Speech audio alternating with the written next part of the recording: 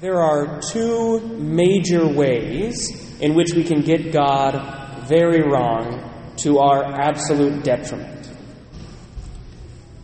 The first way is to see God as angry and vengeful, as a God who is ready at the drop of a hat to condemn us, a God who is just waiting for us to slip up because He is going to delight in pushing us into hell.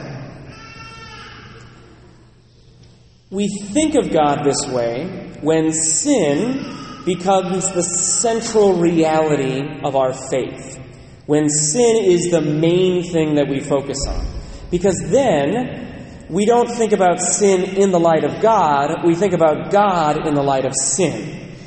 So if we say the only and most important thing is sin or no sin, then God's entire attitude is about sin or no sin, which is not true to God and not particularly helpful for us as Christians. Our first reading and our gospel are helpful and necessary correctives to this perspective. In our first reading, we're in the book of Exodus. Now, Exodus is the book where God gives us His name. I am who am. And God continues His self-definition in this reading. Moses asks for a vision of God. But until God is incarnate, you cannot see God without dying. So Moses can't look upon the face of God. God has to pass by Him, and then Moses will see Him after he has passed by. But as God passes by Moses is turned away or has his face covered. He's not looking directly at God. God still announces who is passing him by, and He announces Himself with His own definition. So how does God define Himself in our first reading? The Lord, a merciful and gracious God, slow to anger and rich in kindness and fidelity. Do we believe this is who God is? Because this is who God tells us that He is, and so this is who God is, but do we believe that this is who God is? Do we believe that He is in fact merciful and gracious? Do we believe that He is in fact slow to anger and rich in kindness and fidelity? Or do we allow ourselves to fall into the trap of thinking that He is quick to anger and shallow in kindness and fidelity? If we're going to take the Scriptures seriously, we have to believe that God is who He says He is. Similarly, in our gospel, we hear, and this is John 3:16, so when you see that at sporting events or on a billboard, this is what we're talking about, John 3:16. We hear, God so loved the world. Notice that starting point. The starting point isn't, God really wanted to condemn the world. The starting point is, God so loved the world. Now, St. John will use the word world in different ways in his gospel. A lot of times, he'll compare it, the world, to the kingdom of God. And so the world is everything that's sinful. We're not supposed to live in the world. We're supposed to be in the world, but not of the world, these sorts of things. But in this case, when he says world, he's talking about all of humanity. God so loved humanity. That's His starting point. God's starting point is infinite and absolute love for His creatures. He loves us so much. God so loved the world that He gave His only Son. His love for humanity is so deep that He gave the greatest thing that He had, which, this is Trinity Sunday, so let's remind ourselves, which is Himself. His only Son, Himself. He gave Himself to us fully and completely. He held nothing back because of His love for us. And the purpose is that everyone who believes in Him might not perish, but might have eternal life. God's love for us isn't just a feeling. Love is not a feeling, it's a choice. God's love for us is so deep and so infinite that He gave Himself so that we could be saved. He had so much pity on us in our brokenness and our corruption and our sin that He came down to us to give us eternal life. And then again, here's that necessary corrective.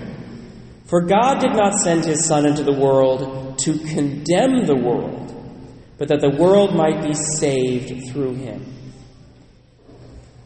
We can't attribute to God a mixed and confused mind. If God simultaneously wants to condemn the world and save the world, then He is a God of contradiction, which doesn't make sense. God is perfect, and as St. Thomas Aquinas puts it, perfection is in unity. God is perfectly simple because He has no contradictions in Him. We cannot believe God desires to condemn us at the same time He desires to save us. He has to have a unified intention. His sole desire is to save us. This is why there's an approach to salvation that doesn't work. There's an approach to salvation that says God had to destroy humanity. He had to vent His anger, His vengeance on humanity. And so Jesus came essentially to jump in front of the bullet of God's vengeance. Jesus took upon Himself the vengeance of God. But if we do that, we introduce a contradiction into the Trinity, that somehow the will of the Father is to condemn and the will of the Son is to save. But if the Trinity is one God, we cannot have a contradiction.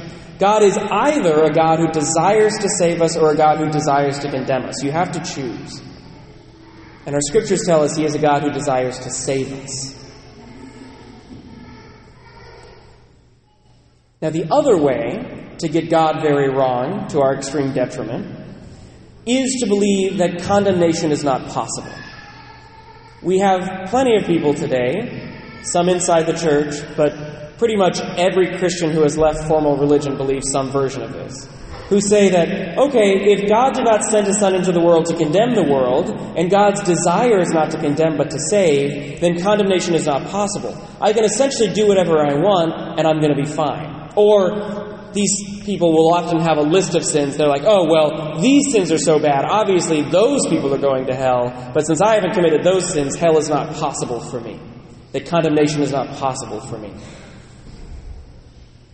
My friends, hell is still a dogma of the Catholic Church. We haven't walked away from that. It still exists, and it's possible for all of us. But St. John is very careful in his language. He says, whoever believes in Him will not be condemned. But whoever does not believe has already been condemned, because he has not believed in the name of the only Son of God. St. John is careful here not to put a subject on that sentence. St. John doesn't say, God wants to condemn you if you don't believe in Jesus. God is looking to condemn you if you don't believe in Jesus. It's a passive verb. He will be condemned. We stand condemned if we don't believe in Jesus. But it's not God who does the condemning. It's essentially we who do the condemning. An analogy to help us understand this. This is an analogy that comes from the ancient church. Ancient Christians wrote about this all the time. And in fact, the most recent version of the Baltimore Catechism, which was published right after Vatican II, has a beautiful picture of this, which I've always found helpful. But think of humanity as in the middle of a raging sea without anything to hold on to. We are in an ocean that is trying to kill us, and we're swimming, and we're just trying to keep our head above the water. That's oftentimes what life feels like. We're being pushed and we're being pulled, and we feel the danger of this world, the condemnation and the corruption and the sin. We feel how much we struggle just to keep our head above water. That's where humanity finds itself. And if we were to remain here without any change, we find ourselves condemned. We're going to go under the water. Or another way to put it, if we were to live in this world for all eternity, everything that we experience now, multiplied by forever, is a fairly accurate definition of hell. The only reason this life is bearable now is because we have hope for something beyond this life. We see influxes. We see God breaking through in our souls and our lives, moments of transcendence, moments of goodness, of truth, of beauty. We know that there is something greater in this world, and so there is still hope. But if this world is all we have, that hope goes away, and it becomes condemnation. So what has God done for us? He's thrown us a life preserver. God is a boat, or the ancient Christians would say the church is the boat. It's the bark, an old word for boat, the bark of Peter. And so God has thrown us a life preserver, who is Jesus Christ. Jesus has entered the waters with us, and He wishes to save us, to bring us back with Him into the safety of the vessel. We have a choice. Do we reach for the life preserver or not? If we don't reach for the life preserver, it's not God who condemns us. We're just stuck in the same place we find ourselves. We're stuck in this ocean, this raging ocean that's looking to kill us. And we can choose to stay there. Absolutely. That's what St. John says when he says, because he is not, but whoever does not believe has already been condemned. He's already been condemned. Because we find ourselves born into a world where we are already condemned. We need salvation. So God throws us the life preserver. He gives us Jesus for our salvation.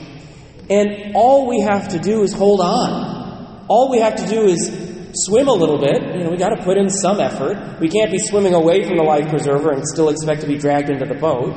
You can lose your salvation by going away from the offer.